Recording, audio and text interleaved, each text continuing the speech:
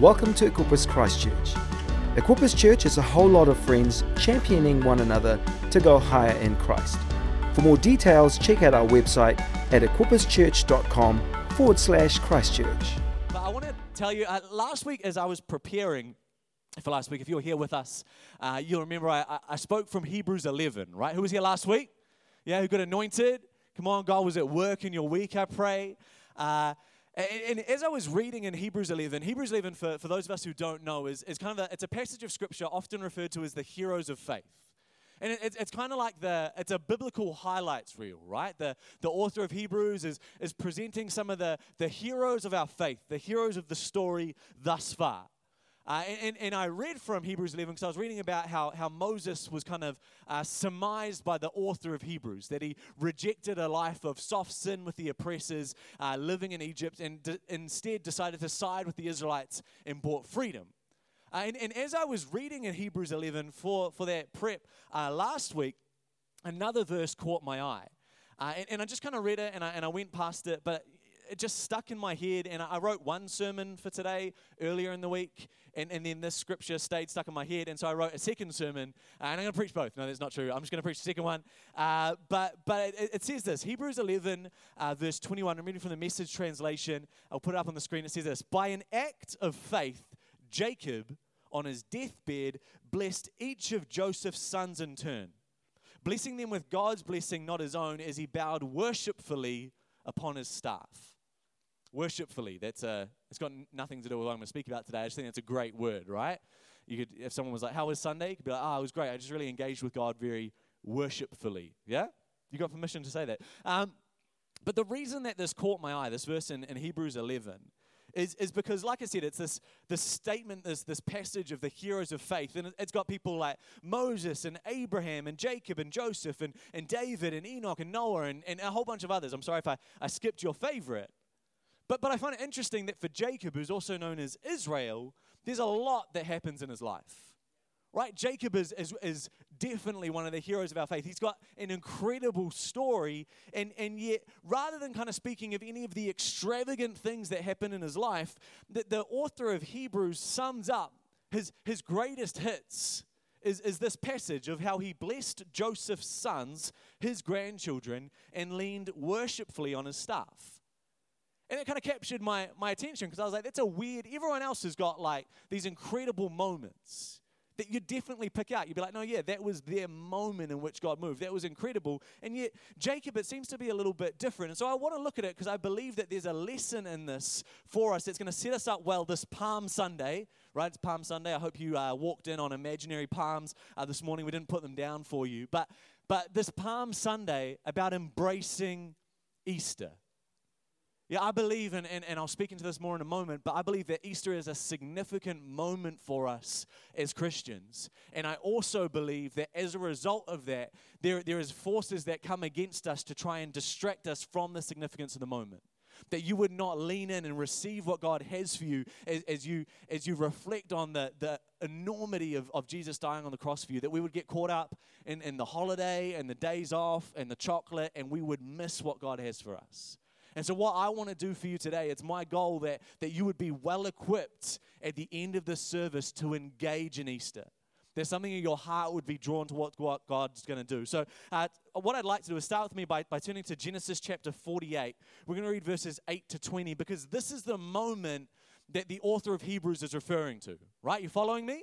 The author of Hebrews is like, oh man, Jacob, the best moment in his life is when he blessed Joseph's son and sons and leaned on his staff. And this is the account of Jacob blessing Joseph's sons. So if you've got your Bibles, turn with me, Genesis chapter 48, verses 8 to 20. It says this: just then, Jacob noticed Joseph's sons and said, who are these? Right? Joseph told his father, they are my sons whom God gave to me in this place. He means Egypt. Bring them to me, he said, so I can bless them. Israel, remember we use Jacob and Israel kind of get intermingled here. Israel's eyesight was poor from old age. He was nearly blind. So Joseph brought them up close. Old Israel kissed and embraced them and said to Joseph, I never expected to see your face again. And now God has let me see your children as well. Joseph took them from Israel's knees and bowed respectfully, his face to the ground. Then Joseph took the two boys, Ephraim with his right hand, setting him to Israel's left, and Manasseh with his left hand, setting him to Israel's right, and stood before them. But Israel crossed his arms and put his right hand on the head of Ephraim, who was the younger, and his left hand on the head of Manasseh, the firstborn. Then he blessed them. The God before whom walked my fathers Abraham and Isaac, the God who has been my shepherd all my life long to this very day, the angel who delivered me from every evil, bless these boys. May my name be echoed in their lives, in the names of Abraham and Isaac, my fathers, and may they grow, covering the earth with their children. When Joseph saw that his father had placed his right hand on Ephraim's head, he thought he had made a mistake. So he took hold of his father's hand to move it from Ephraim's head to Manasseh's head, saying, "That's the wrong head, father. The other one is the firstborn. Place your right hand on his head." But his father wouldn't do it. He said, "I know my son, but I know what I'm doing. He also will develop into a people, and he also will be great, but his younger brother will be even greater, and his descendants will enrich nations." Then he blessed them both. "Israel will use your names to give blessings. May God make you like Ephraim and Manasseh." In that he made it explicit. He put Ephraim ahead of Manasseh. Why don't you bow your heads with me and let's pray. God, I thank you for these moments as we gather together, as we go to your scripture. God, I thank you that your word will never return void. God, I pray that today as I share what you put on my heart, that it would not be my words or my ideas, but that you would sow something into us. God, that we would capture something of what you want to say to us, that we would leave knowing that we met with you, that you spoke into us, that we were transformed from the inside out by your love, your grace, and your mercy. In Jesus' name, amen. So this passage in Genesis chapter 48, it's interesting, right? Who is a little bit confused, if you're being honest? You're like, I don't get what's going on. There's some switching of hands. There's some names I don't know. This is weird, right? It's all right to say that. It's fine to be confused by the Bible. The aim is not to stay confused by the Bible, right? Now this is an interesting passage because it's effectively the end of Jacob's life, right? The author of Hebrews alludes to this when he says, on his deathbed. That's the end of your life, your deathbed. There's not much that happens after that. And so he says, on his deathbed, he blesses these sons. Now, I would say that this is kind of the fifth act. If you're a theater nerd like me, we're in a theater, so I'm allowed to indulge in some theater terms. This is the fifth act of Jacob's life. And the previous acts have been really, really interesting. You have Jacob wrestling with the angel of the Lord at midnight. Pretty interesting. You have the vision of the stairway of heaven and earth. That's pretty interesting. You have this epic love story of Rachel and Jacob. You have where you start with a conspiracy to deceive Esau out of his birthright by duping his poor blind father Isaac. They're all really exciting. And then you get to the end of his life, and it's of all of the bits, it's by far the most boring. This moment in which he just kind of blesses the sons of his son, and it's confusing, and his son's like, hey, you're blessing the wrong people, are you blind, what's going on, and then it's done. It's an odd moment, and it's hard to think that this would be the most significant moment that the author of Hebrews would draw out to be like, this is the paramount moment in Jacob's life. But I think that the reason that it's included in the entry of the heroes of faith is we don't see, but Jacob is stepping profoundly and deliberately into a realization of the grace of God. See, what I want to preach to you about is the grace of God. If you're taking notes today, my sermon is quite simply titled, Grace. Right, and I want to share with you three ideas, three statements that I think reflect Jacob's understanding of God's grace. I want to tell you that we are sheep, saved by grace, so trust the shepherd. Is that all right? We're going to get straight into it because I got some good stuff for you. Point number one, if you're taking notes, is we are sheep. All right, so here we have Jacob, and right after, essentially, he starts the blessing by kind of acknowledging his forefathers, and then he goes straight into it by saying, the God who has been my shepherd. Now, this is interesting because we know this is a turn of phrase we use all the time, right? Like, the Lord is my shepherd. It's a familiar turn of phrase, yes? This is the first time. This is where this phrase originates. The first time it is used in the Bible is this moment as Jacob blesses Joseph's sons on his deathbed. He says, God who has been my shepherd. Now, one of the things that Jacob is doing when he's calling God a shepherd is he is also calling himself a sheep. Exactly. And you might remember, sheep in the Bible are synonymous with stupid. Right, what Jacob is saying is he is saying, God is my shepherd and I am a sheep. I am weak and witless. I've got no capability to fulfill what I need to do. Jacob doesn't say, I'm a rancher. Right, so God is my rancher and I am a horse. I'm a wild stallion, right? Jacob does not say, God is my cattle hand and I am a cow. I can't go on in any other examples because I don't know any other types of names for people who look after animals. So God is my dog walker and I'm a dog. It doesn't matter. He doesn't say any of those things. He says, God is my shepherd, and thereby implies that he is a sheep. You know, it's interesting. A horse, if the rancher lets it go, it becomes wild, yeah? It goes feral. There are a bunch of horses, in fact, just east of the desert road near Taupo in the North Island, the Kaimanawa horses. They've been wild since 1876. It's a wild population of horses. Every time I used to travel on the desert road as a kid, I'd always be looking out for them. Can I see them? I saw them once. They definitely exist, but they don't just ride next to the road, which is probably why they've stayed wild, and a distinction between them and sheep. If there was a wild flock of sheep in the desert road and they were released in 1876, there would not be sheep left on the desert road anymore. They would not have made it. Yeah?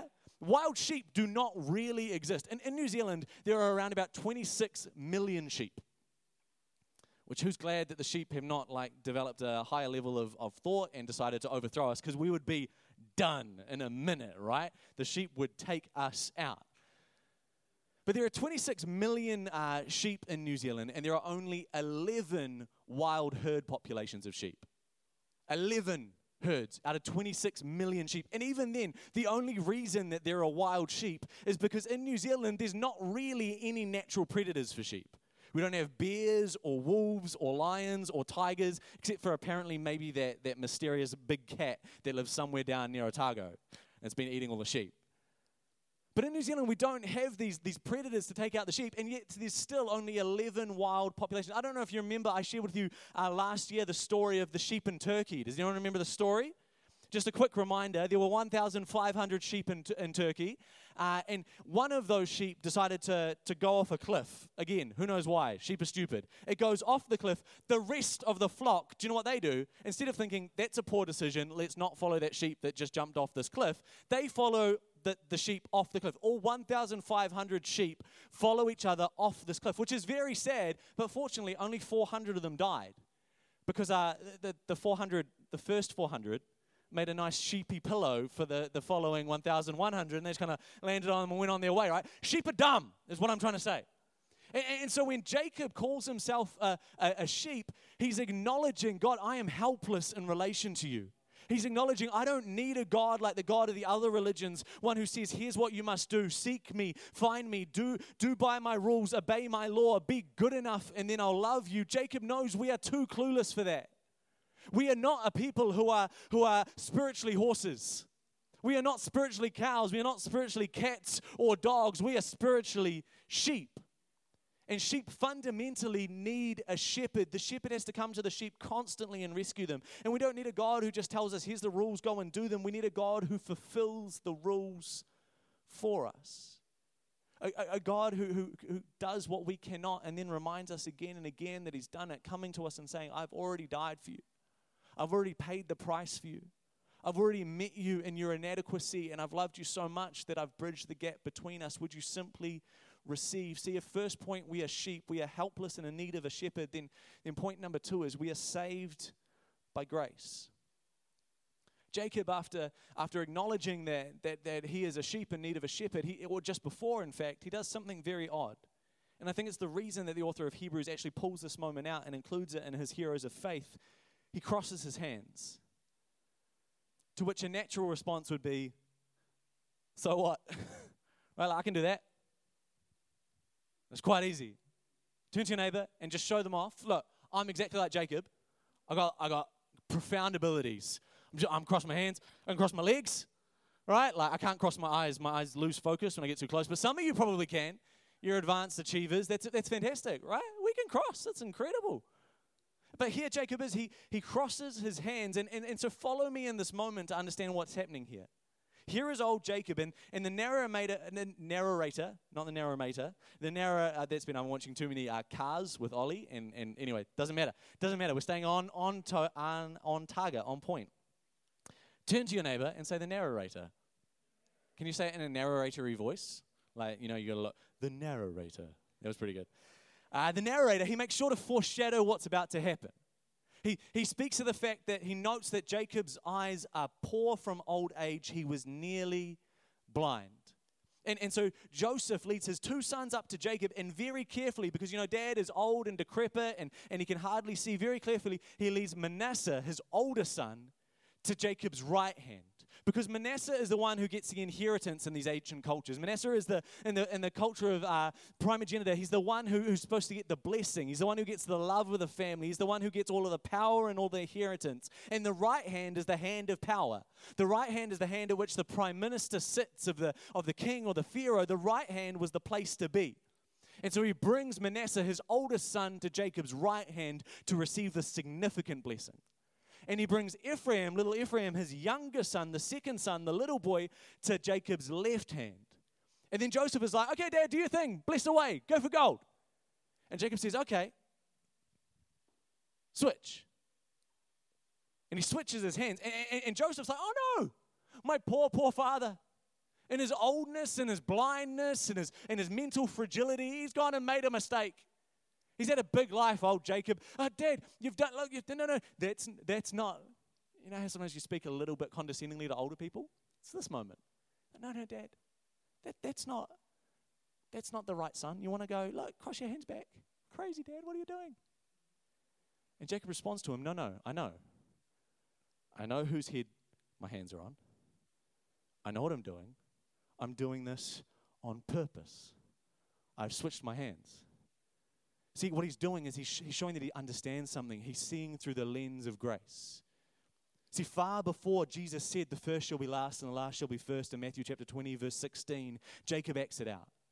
Jacob shows us in a physical display. He chooses the one who shouldn't be chosen. He embraces God's economy. We see it over and over again. God always chooses the wrong option. All throughout the book of Genesis, God chooses the younger son over the older son every time, totally against cultural norms and structures. He chooses Abel, not Cain. He chooses Isaac, not Ishmael. He chooses Jacob, not Esau. If you look back at the book of Judges, which is about these leaders that God raises up to deliver Israel in moments of crisis, outside of the first judge, Othniel, all of the other judges are exactly the opposite of what the world thinks would be a good leader. And then the nation of Israel comes along a little bit further, and they're in battle. Here comes Goliath, this towering champion of a man.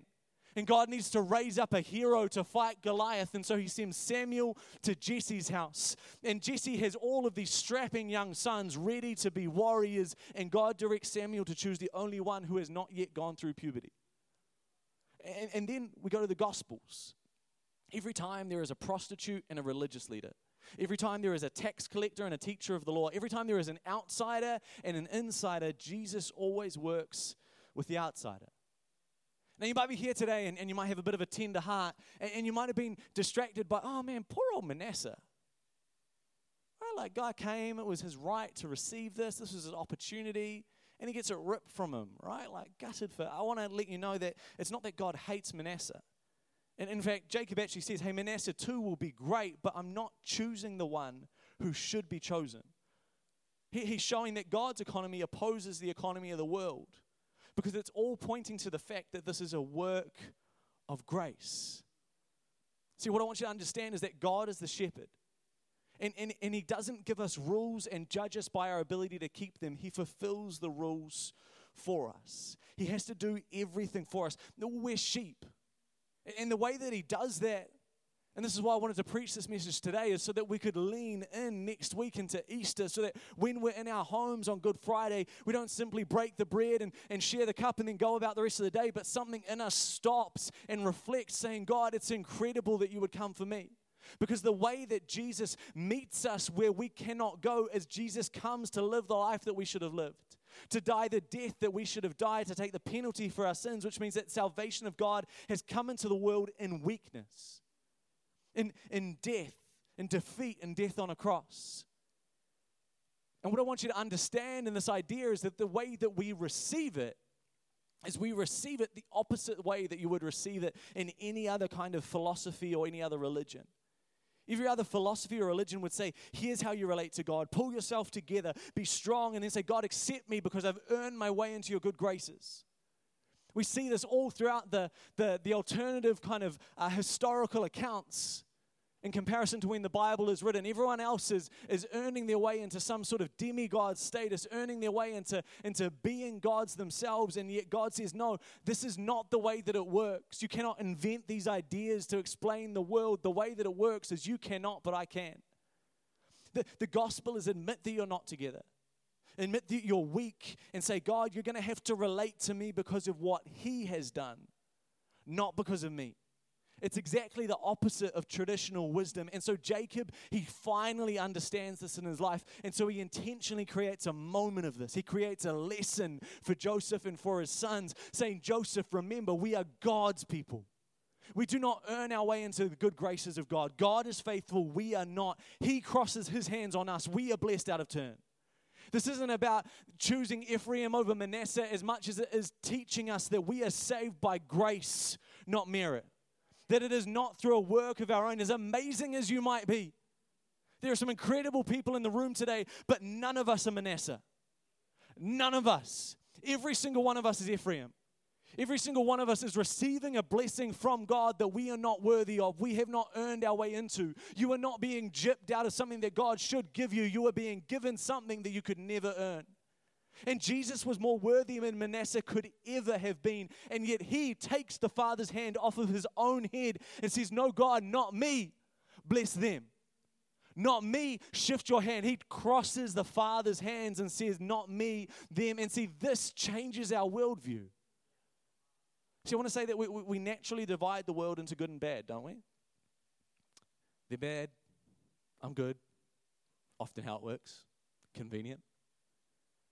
They fall short. They don't know what they're doing. They're not quite good enough. Bless their hearts. Right? But the reality is all have sinned and fallen short of God's glorious standard. And so rather than dividing the world into bad and good, we would be better served if we divided the world into proud and humble. We all need God.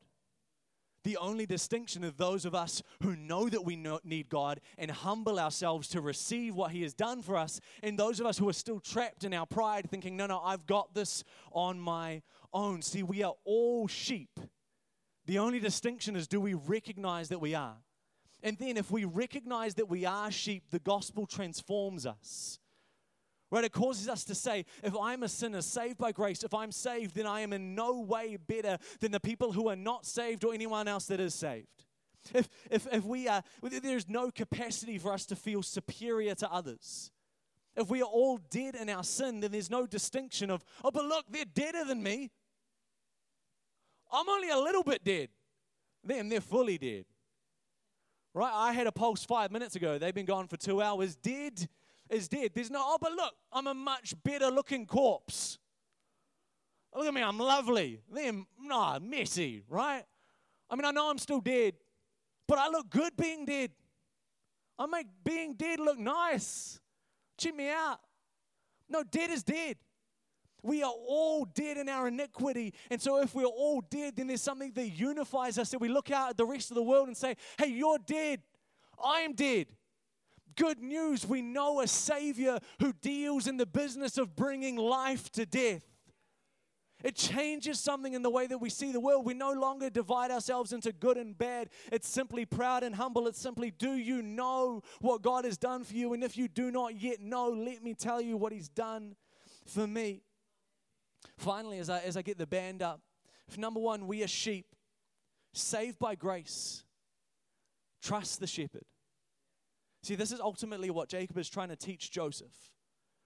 Right? And we can take from a lesson about salvation, but that's not where Jacob and Joseph are in this moment in history. Joseph is a good father. And so, as good fathers do, he has plans for his family. He has dreams and aspirations for them. He has plans for Manasseh. He has plans for Ephraim. And Jacob is saying to Joseph, God is not going to give you the life that you want for these boys. God is not going to fall into your plan and fulfill your will for the world. God is going to work in ways that you have not imagined. And in some circumstances, God is going to thwart your agenda. Where you want things to go smoothly, God might introduce a little bit of rough sailing. Where you want things to be easy, God might make it a little bit hard, or He might allow some opposition to come so that something is formed in you. And Joseph, understandably, is like, no, not that again. Because this is Joseph's life. He went through it. Nothing went according to plan for him. He was favored by his father. As a result of being favored by his father, he was sold into slavery by his brothers. He lives a life of indentured servitude, works his way up, and then gets thrown in jail. His life is not an easy one to then finally be redeemed and made the prime minister, essentially, of Egypt. So no, I've lived a hard life. For my sons, I just want them to live a good and an easy life. If Manasseh is blessed and he becomes the firstborn, he can do this stuff. Ephraim can. I've got it planned for them. Life is going to get back on track. And Jacob's response is simply, no, you need to trust God. Trust that He's got it. And we can see this in how Jacob talks about his own life. In the first portion of his blessing, Jacob acknowledges, I need God like a sheep needs a shepherd. But the second statement is equally important. He says, the angel who has delivered me from all harm. The angel has delivered me from all evil. That's an interesting statement. Earlier I told you the highlights of Jacob's life. Wrestling with the angel, stairway to heaven. No. Right? Great moments. But that's not all of Jacob's life. In fact, the majority of Jacob's life is much harder than that. Jacob is raised by a father who doesn't love him, who loves his older brother more than him, who falls into the way of the world in a spectacular fashion, who blesses the one who deserves to be blessed. And as a result, Jacob is distorted and warped and scarred and poisoned psychologically. He becomes a deceiver to try and steal what he wants. And he acts in a wrong way as a result of that, and a result of some poor motherly advice. And as a result of what he does, he has to flee from his family. And so he flees from his home, from his family, from his father, from those that he loves and loved him.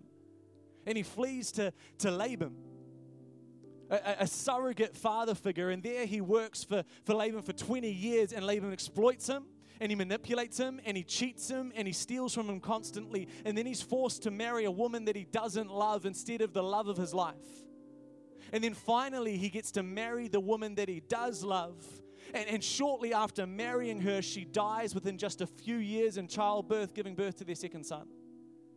And then his first son, the light of his eye, the one good memory that he has of his wife, Rachel, he favors his son so much that, as I said, his other sons take that son and they sell him into slavery, but Jacob doesn't know that.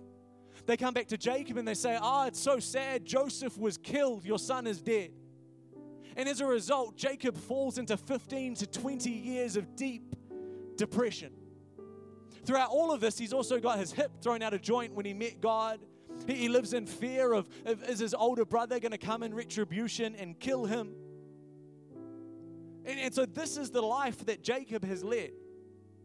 A life of hardship and pain and sorrow.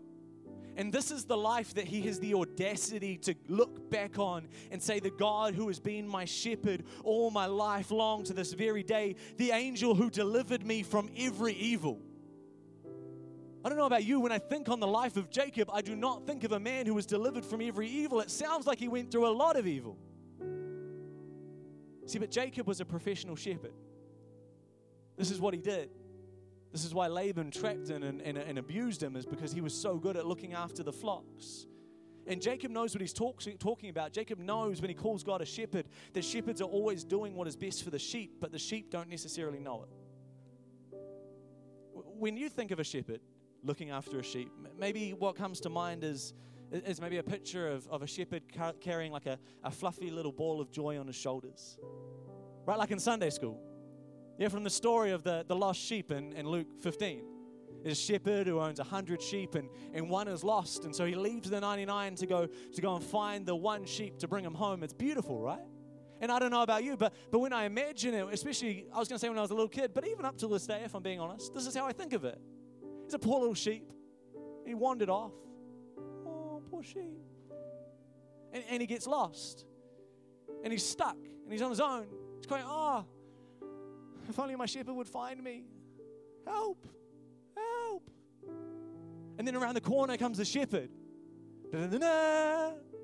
And the sheep sees the shepherd. Oh, my shepherd, he's found me. I'm safe, I'm secure. And he runs to the shepherd and he jumps into the shepherd's arms. And the shepherd cuddles him and says, it's all right, little sheepy, you're safe now. And he puts him on his shoulder and they skip back to the rest of the flock. It's beautiful. And entirely inaccurate. See, Jacob knows that sheep are stupid. And in fact, when a sheep gets lost, what happens is when the shepherd goes to find the sheep doesn't know that it's lost. The sheep doesn't know that it's in trouble. The sheep doesn't know that it's wandering into danger. And so when the shepherd arrives to save the sheep does not run to the shepherd. The sheep runs away from the shepherd. This is why there are sheepdogs, to scare the sheep into the directions that they actually need to go, to muster them in the direction that they need to, because the sheep don't obey. And finally, when the shepherd catches up to the sheep does not stop and say, we played a fun game, I guess I'll follow you now, I'll stay still and you can put me on your shoulder. The sheep continues to run to the point that the shepherd has to tackle the sheep, knock it over, hold it on the ground, tie its front legs together, tie its back legs together, put it on its shoulder and carry the sheep back to the flock the whole time the sheep is struggling. See, Jacob knows that the sheep never feels loved when it's being loved. That the sheep never feels safe when it's being made safe. Jacob knows all that because he's a professional shepherd. And this is why it's amazing that he starts this theme of describing God as a shepherd. Because he's looking back on his life and he's thinking, all those places when I thought that God had abandoned me? All those places when I thought that God was harming me, when I thought that God was hurting me, that God was doing bad by me, that God was letting me down, that God wasn't with me, that I'd been left alone by God, that I was outside of His will and His good grace, that He had forgotten who I was. I was wrong. I was wrong. He was loving me the whole time. He was my loving shepherd. He was always there. He was always my loving shepherd, because sheep never feel loved when they're being loved. Sheep never feel safe when they're being made safe. Never. And he says, now I see it. Now I realize that no matter what was happening in my life, when God crossed my will, when God switched His hands and He didn't bless the thing that I thought that He should bless, He didn't fulfill my plans, He didn't do things the way that I thought that He should, it was the shepherd doing that. And He knew what was good for me. He knew what He was doing. And this is a great theological statement. Fantastic. Very hard reality.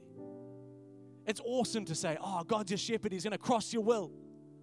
God knows what He's doing. God's at work. You can trust Him. It's another thing to embrace that discomfort and to surrender control.